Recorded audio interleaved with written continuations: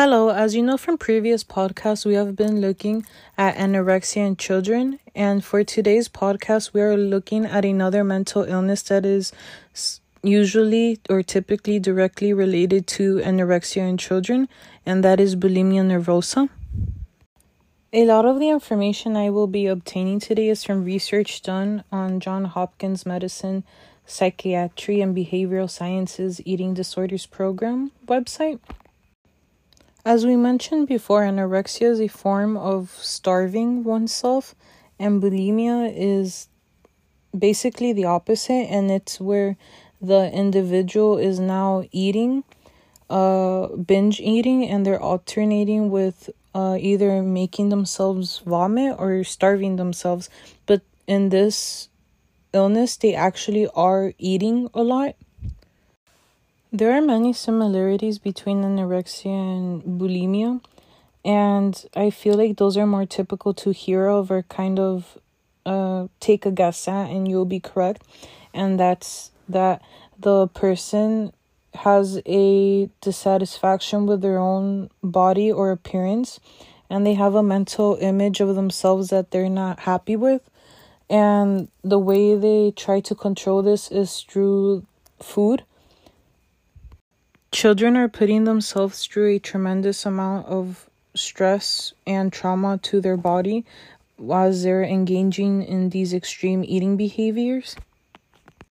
Another big thing that these two eating disorders have in common is that they both affect a relatively small percent of the population. Only 2 to 3% of women over their lifetime are affected by either one of these. And it is common now to see these disorders in the ages 12 through 25, but it is more common in females.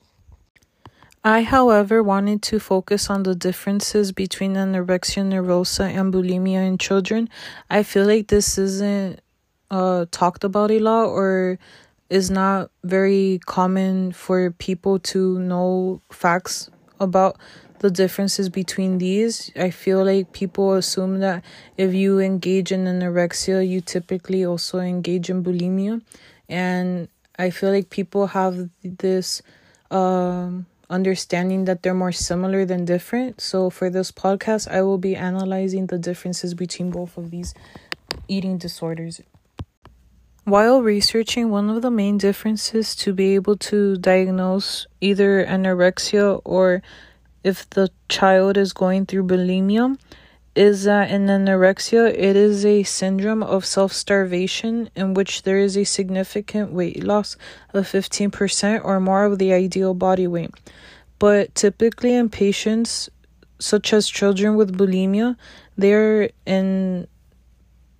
by definition or in appearance at a normal weight or above. Bulimia is more of a cycle in which the child will put themselves through diet, then they will binge eat, and then they will exhibit behaviors such as making themselves vomit or taking laxatives.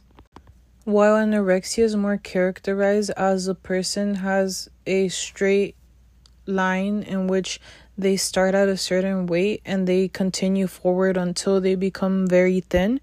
And they continue with practices such as starving themselves and making themselves vomit if the little food that they have and going through excessive exercise. Unlike bulimia, which I mentioned before, is more of a cycle of a pattern of behaviors. And that's why the child can be seen or appears to be a normal weight. While in anorexia, you can go from a weight that you started at and then end up very, very thin and fragile. If the child is diagnosed with anorexia and they engage in binging and purging, although it could be similar to bulimia or they have a set pattern, as not every child is the same and not every illness can be characterized the same in every individual, the individual will be diagnosed with anorexia nervosa as anorexia supersedes that of the binging and purging pattern. Another important difference is the forms of treatment that are effective in anorexia, and then the forms of treatment that are effective in bulimia. From my research and understanding, it is that anorexia is more complicated to treat than bulimia. Although both disorders are harmful to the body, anorexia seems to have a more stronger effect. The anorexia, the children have to be treated, and this involves nutritional rehabilitation to try to normalize the weight and eating behavior.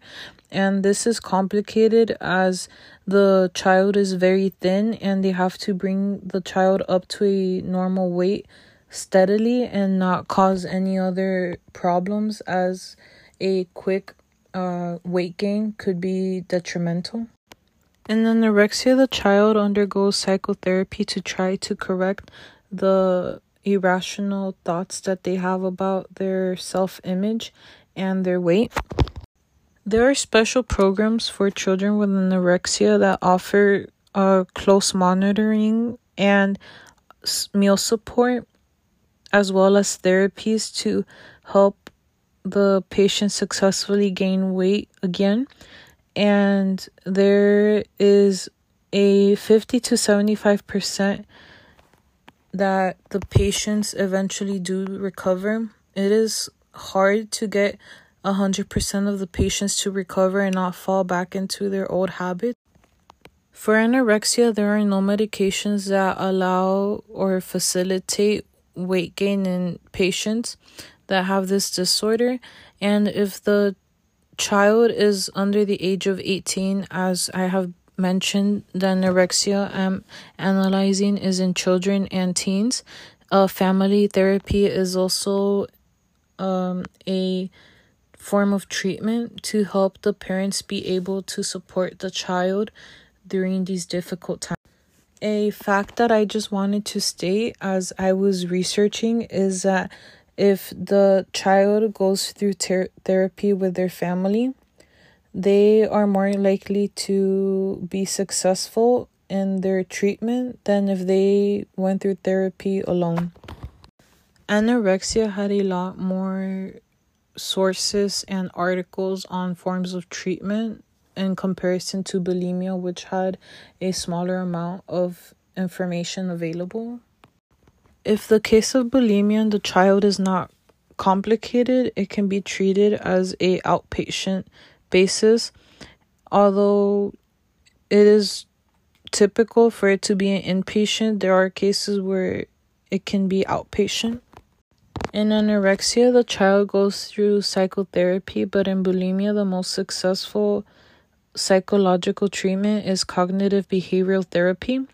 And this is where you monitor yourself of the thoughts and feelings and behaviors that are related to your eating disorder. John Hopkins mentions that the therapy is focused on creating normal eating behaviors and trying to identify any triggers in your environment or irrational thoughts that come before you decide to binge or purge. And the patient is taught to challenge and try to stop these thoughts that come to their mind before they engage in binging or purging.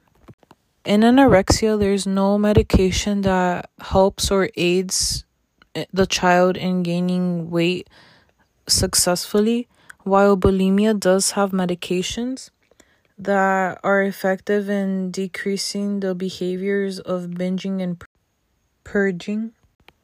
I have spoken about the effects of a child going through anorexia and in the future how it could affect them. It could cause osteoporosis, infertility, low blood pressure, heart problems, kidney problems, hair loss, lanugo, which is that different type of body hair that grows typically on your face. And if it is a child that is a female that's going through anorexia, another thing that could happen is a cessation of menstruation. While in bulimia, there are other physical symptoms that are similar to anorexia, but there are also differences. Something that can be seen in bulimia is that you'll have ulcers, sores in your mouth, a sore throat because of the continued pattern of binging and purging, dehydration, and you will have dental problems, as once again that's related to you binging and purging. I hope this podcast analyzing the differences between anorexia and bulimia helps you to be able to help a family member or friend, or be able to see if the person is either going through anorexia or bulimia and get them the help that they need.